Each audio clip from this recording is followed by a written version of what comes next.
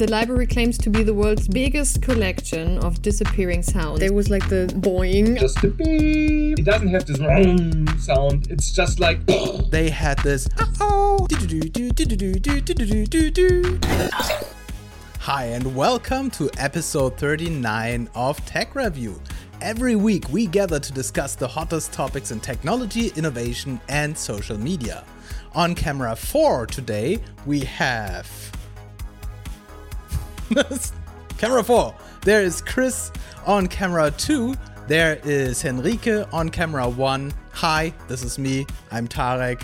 And of course, you can follow us on one of our many social media channels, since we are a collaboration of Ideas Engineering, Free Tech Academy and Update.com. You can watch all of our episodes on YouTube, but if you prefer to just listen to our beautiful voices while working out, driving a car or flying through space, you can find us on Spotify, Apple Podcasts and of course, all major podcast platforms. So, what happened this week? Let's start with Henrike. Hui. Which one is it? Check out this library of obsolete sounds. Yeah. That's a good one. It's a rather short article, but the library of obsolete sounds that's what's interesting about it. So I saw this article in The Verge, for those of you who are just listening to us. And the library claims to be the world's biggest collection of disappearing sounds, or sounds that are soon to become obsolete. So far, they have over 150 sounds available. Also, some remixes from artists who make use of these rare sounds and make something new out of it, and also some information about it.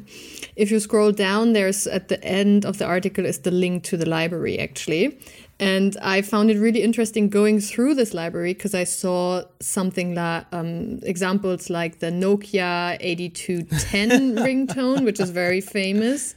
Is it this? There is this. Yes, exactly. You can also find the sound of a modem connecting to the internet. Amazing.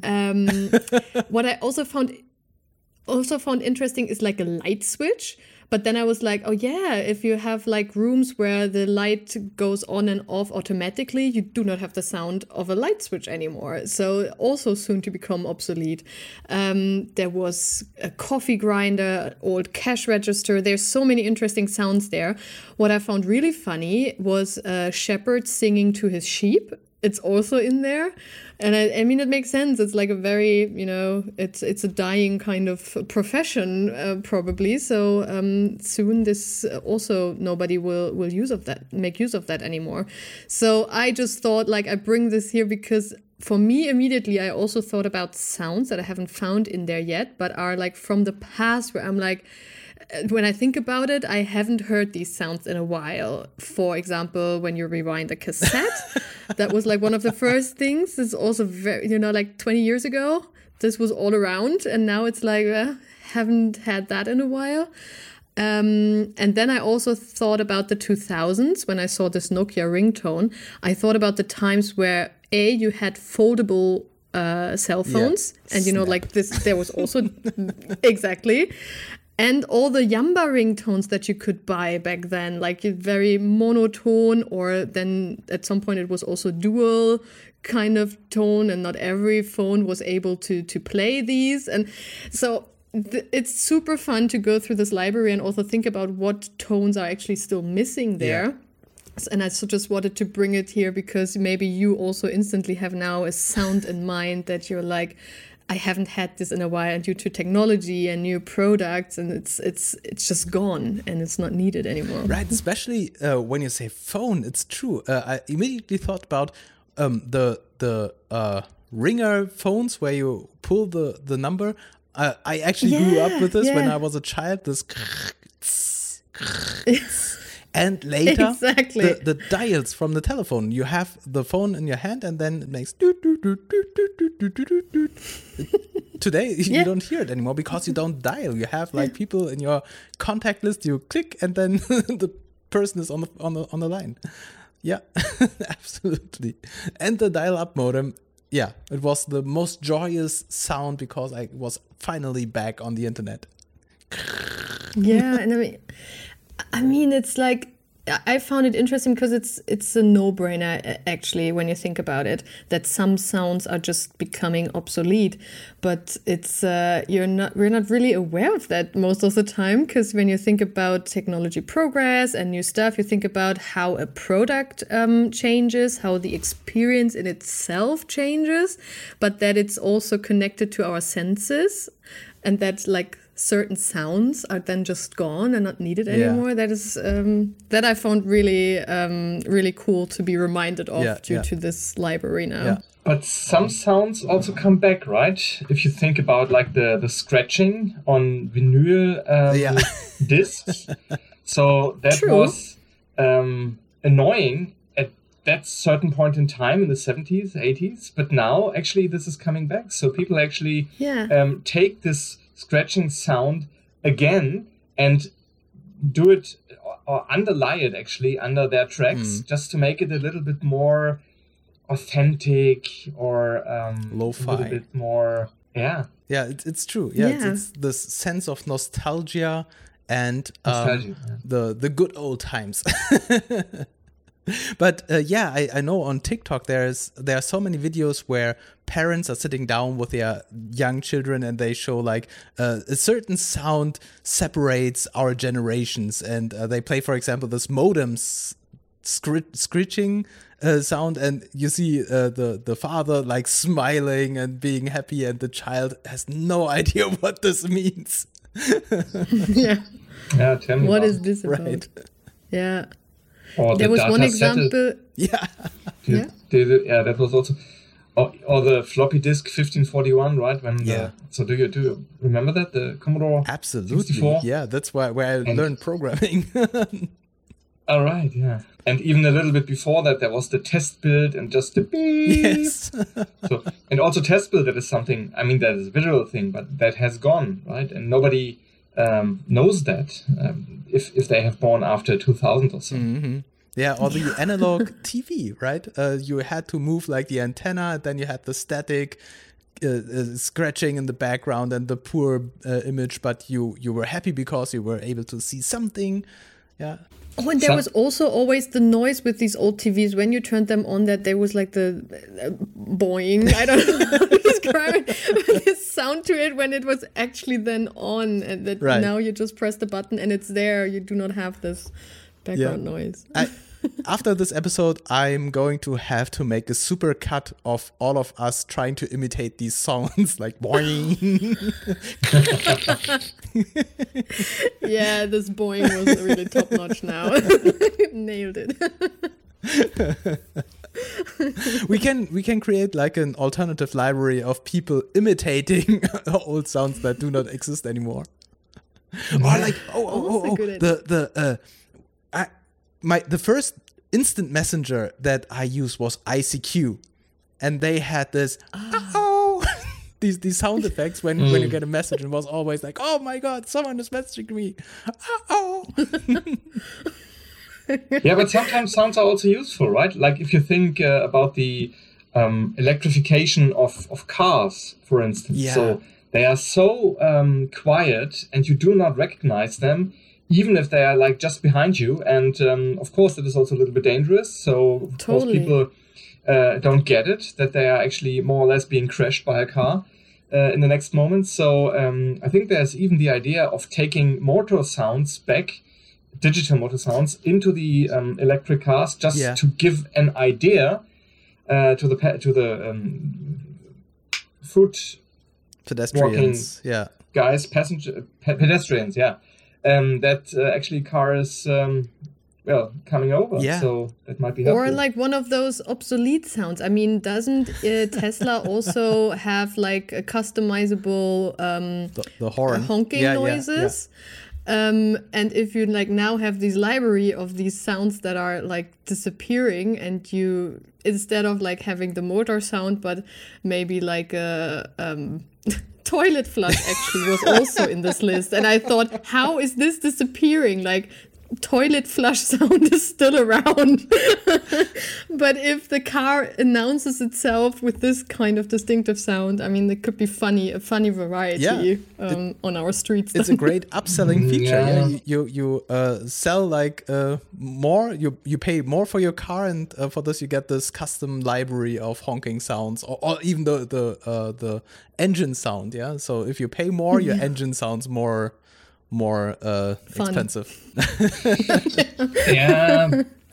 And you can hack in there and you get like Chris is not unique, a fan. Right? The Nokia honk. If you honk, then it makes. Yeah, but this doesn't sound dangerous, right? So if you hear, or maybe just like bird voices or something. So if you just hear that, you probably like wouldn't be alert. Yeah. And oh, that's nice. It's true. Exactly. Yeah. So, but the thing Nokia. is, it doesn't have this sound. It's just like true. Then you're. Yeah, this is very true, Chris.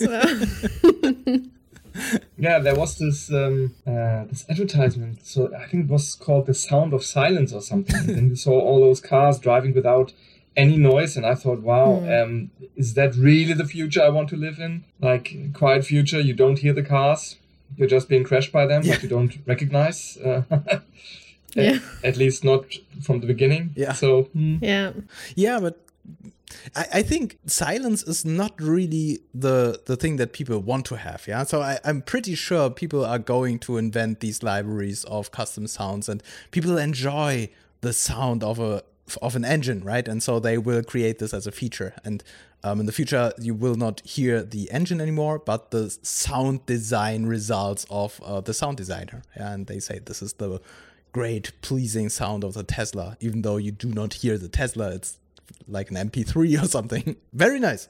Very good. I did not know this. I'm going to browse through this, and I will customize all my system sounds with Nokia and ICQ sounds. And now, this. Let's jump to my link. A bot that watched 70,000 hours of Minecraft could unlock AI's next big thing. And what we are talking about here is imitation learning. Imitation learning can be used to train AI to control, for example, robot arms, or drive cars, or navigate web pages, like imitation. The researchers that worked on this first hired crowd workers to play Minecraft for this example, and they recorded their keyboard and mouse clicks alongside the video, so while the video was recording. And this gave them 2,000 hours of annotated Minecraft play, which they used then to match actions to these on-screen outcomes. Usually imitation learning requires labeled videos, where each action and matching outcome is labeled, like doing this action makes this happen, and doing that action makes that happen, and so on. And this is, of course, a lot of manual labor, and that's why it's so hard to create this data for training the AI. And the team at OpenAI, they uses this new approach called pre-training, or VPT. And this is really amazing.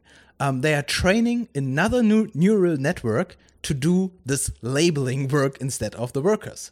So we basically let one AI train another AI. And the idea is that VPT is capable to train bots how to use, for example, websites for booking flights or buying groceries, but also like training robots to do physical things by observing how people are doing this. And I'm so curious to see if one day this means that computers or AI can work these two approaches together, where in real time a human instructor can simply show the machine how a task is done, and the machine is observing and understanding out of this context. And this prototype is really, really amazing by automating the training process of the machine. So literally having an IA train another AI. Yeah, it's.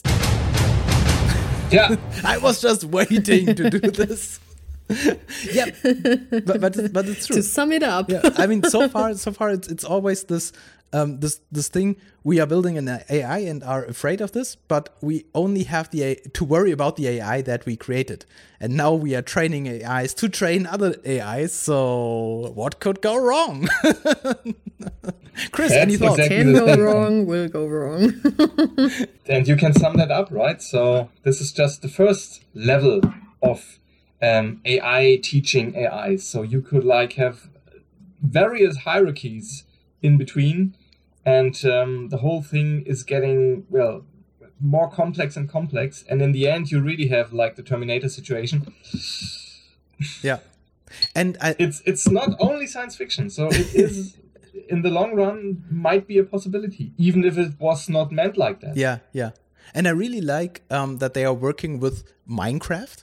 I mean, Minecraft is not created to train AIs, but Minecraft is a great tool. And I think a lot of researchers are using Minecraft to train their machines because it's a very simple application. It's a simple 3D animated world. But the great thing is that you can do a lot of things in there and you have this open world character. Usually if you're doing reinforcement learning, you have to define a specific outcome. Yeah, so one routine leads to a certain outcome, but this is very limited because you have a very strict set of applications. In an open world, you have these actions that cause a reaction and a result, but in this open world scenario where basically the machine can freely decide to walk straight ahead or turn left or something and use a tool to mine something in Minecraft, yeah. And so it's really a great playground for AI researchers to let their AI run free and learn the game by itself. And now, this. Let's jump to Chris and Meta's new diplomacy agent. Yeah, that's actually quite cool. So it's called Cicero. It's indeed a new AI system presented by Meta. And the cool thing is that it can negotiate with people in natural language and convince them of strategies, cooperate with them. And they actually have checked that in a test environment, which is a strategy board, a game actually, and it's called Diplomacy. So the name is the program here. And so indeed, according to Meta, Cicero is the first language AI that can or was able to play on a merely human level, right? So in this game, in diplomacy, so the players actually negotiate the European balance before the First World War, right? So that's, of course, a highly diplomatic thing there. And Cicero actually was playing, I think, 40 online games, 72 hours, and it achieved more than twice the average score of human players, and therewith belonged to the top 10%. And in this online game, Cicero encountered 82 different human players, and by all of the other players, it was recognized as a human player. And that was really quite striking, especially since the whole thing is, as said, being based on natural language, right? So, and the core of the system is actually being based on two platforms, so to say. So it's Cicero actually works with two systems, and one plans the moves for you and the partner, and the second system actually converts the moves then into natural language and explains them to the other players. And it's trying to convince the other players of your own strategy and everything. So this is the diplomatic natural language aspect, right? And so what the whole thing actually is used for, or actually is being based upon, is this planning algorithm, right? And this optimizes the initial strategy, which is being based on some kind of forecast of the system of Cicero, and at the same time, it tries to stay close to its original prediction, right? So on the one hand, it optimizes the initial strategy, but it tries to stay close to the original prediction. And the whole thing is that the module actually predicts the strategy of the other players based on the current game state and on the previous dialogues that had been made by the other players. And so this is what the whole system is more or less about. And according to Meta, the future use case, so to say, so the possible application scenario for a Cicero-like system is, of course, like some kind of advanced digital assistant environment, right? Where the bot, so to say, is able to hold longer and coherent conversations with the customer and with the people on the other end of the line. So that's more or less the idea. So the whole gaming thing is more or less the training area for a diplomatic bot that is able to deal with customers. My first thought was, can I use this for negotiating salaries, for example? So having like this negotiation bot. And I mean, maybe, and this is of course just brainstorming, maybe in the future this will actually be a thing where you feed your negotiation AI with your parameters, like your CV and your special skills and everything. And then this one goes into negotiation with the HR bot of your future employer, and they can actually get the best deal out of both worlds. Maybe it's not exactly what they had in mind with this bot, but this was the first thing that came into my mind, because I personally, I don't enjoy negotiating, right? And so I could imagine I want to have a bot doing this for me, like heckling on the market or something. Yeah, and I mean, also in terms, not just if you like to do it, but also if you're skilled to do it. Not every one of us is a good negotiator, whether we like it or not. So this could also lead to at least a little bit more of fairness when it comes to negotiating salary, if we take that example, because it's independent from whether you as a person have this soft skill or, you make use of an AI who just like based on the facts is kind of negotiating for you. I would use that as well.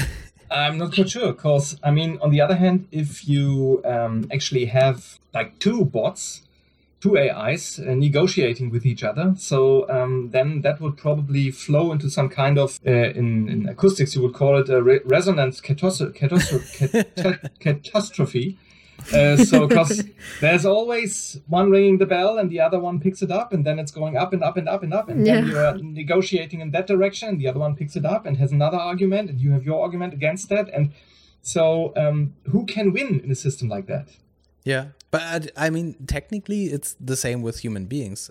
If you have people who are not willing to give leeway in their arguments and they simply do not move from their position, you can also have this checkmate situation where people simply stand on your opinion and there's no way back and forth, right? And so I could imagine that if you automate this with bots, you can at least make sure that at some point of time they, I don't know, finish in a positive sense. I don't know. Yeah, of course. I mean, you can set the parameters that way that in the middle run there might be also the option of not giving up but giving in, maybe. Yeah. But then again, compromise at a certain level. Yeah. But that should be then in for both of the parties, right? So yeah. But I mean, on the one hand, just for the employer, not the employee. Now we're at the point. Yeah, I mean, now that I'm thinking about, it's probably not a good idea to use this for things like salary negotiation, because right now I can negotiate my salary by my personal skill and I can train to become a better negotiator. But if we take these systems in the future that negotiate things like salary, then I have a problem if I don't have the budget to buy a high-grade negotiation bot, while my really rich employer has like the most advanced AI for negotiating, and suddenly I have to work for free because the bots negotiated this way, and that's probably another bad thing where someone with a lot of budget can simply outbuy the bot of the other side. So it's like it always was. Yeah. Money rules the world. Right, exactly. And the crazy thing is, in that sense, you don't even have any influence on the outcome. You just like put your bot into the game, and then you have to actually take what it grabs out, or what it manages for you. And if that is not the wished result, then there is no need or no possibility actually for you to change that. And that's not really a future I would like to live in. Yeah. It's funny how, like, from a first initial good idea, we now realize, like, no, maybe better not.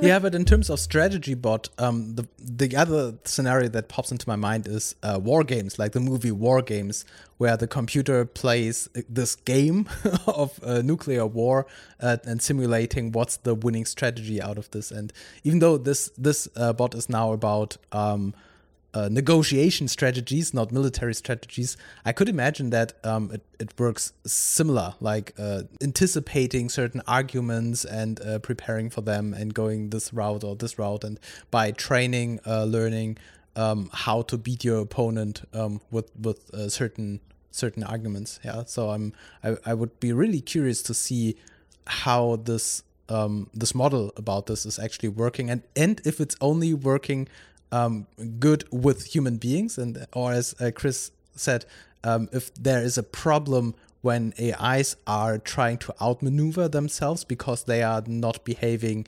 in a psychological human way. Yeah, so it might be that this is actually optimized for human, or like outperforming human people.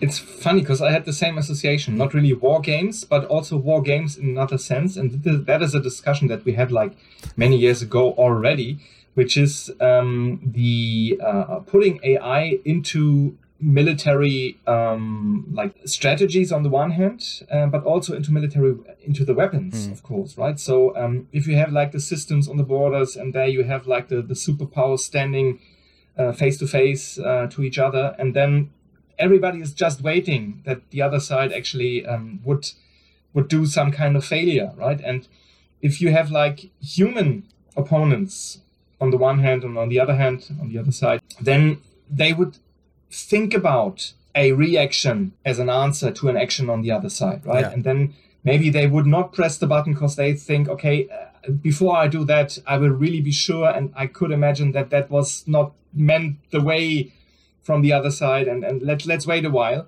But with a machine, with an AI, it's really just cool thinking, just cool strategies. So, and if you actually see a little weakness on the other side, then you have a little advantage at that moment, and then you do not have to wait. You just have to actually press the button. Yeah. That is the scenario we have discussed more than once. And the dangerous thing at the moment, I think, which is going on there in the discussion among the militaries, is that the Americans say, yeah, we have to go into AI with our weapons because the other side does the same thing. And they won't stop, so we have to do it ourselves. And although I read an article about that, half of them also of the people are in the military are not really like feeling good and not feeling well about that. The other half says, yeah, but we have to do it. So if we don't do it, then we are definitely weaker because we only have humans on our side.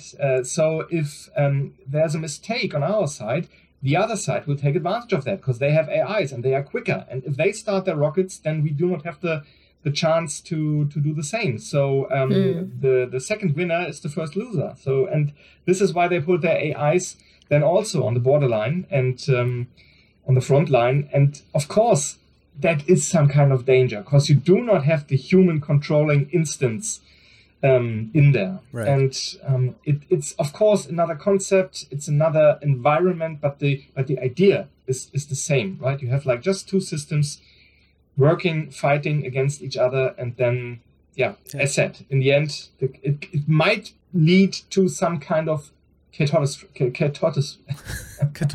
You know what I mean? Catastrophe. It's late.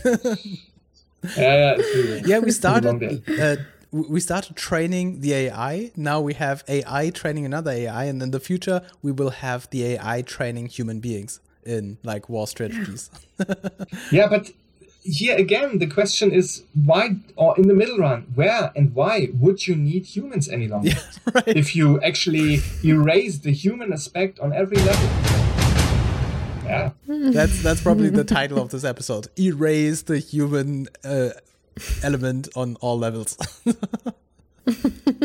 Yeah. So, I mean, lovely episode, lovely special today. Yeah, but the thing is, when you read about the people who are frightened about AI taking over and stuff, and they say, that takes at least 100 years or at least 50 years or so, because that's so complex. But if I read, and I mean, we are in that, right? We see that every day. We see the DALL-E, and first it was just the pictures. Now we have the 3D models, which are being created by AIs.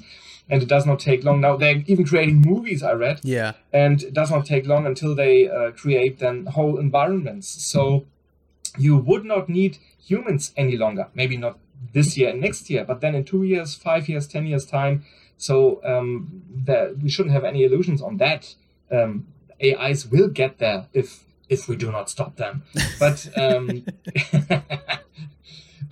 if you can actually scale that to any aspect of life, right? So like from art, as we just discussed it many times, till the military sector, and I mean, and the working sector, of course, as well.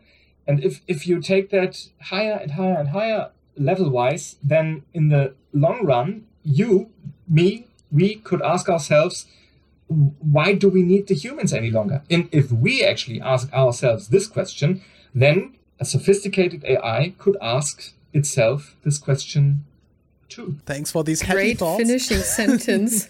Yeah, okay, time to finish. So. Right, time to wrap it up. But thanks for these very beautiful images for tonight. I'm definitely not going to sleep tonight. Yeah, but thanks for your links on this short episode 39 today. And thanks for everyone for tuning in, and see and hear you next week. Bye. If you are hearing this message, you've listened to the entire episode, and for that, we here at Tech Review want to thank you from the bottom of our hearts. We hope this new episode was valuable for you, and if it was, please leave us a review on Spotify, Apple Podcast, or wherever you're listening to us right now. Share this episode with others who could also like it. Do you have a topic that you'd like to see covered in future episodes? Don't hesitate to tell us in the comments or on social media. We hope you'll be back for the next episode.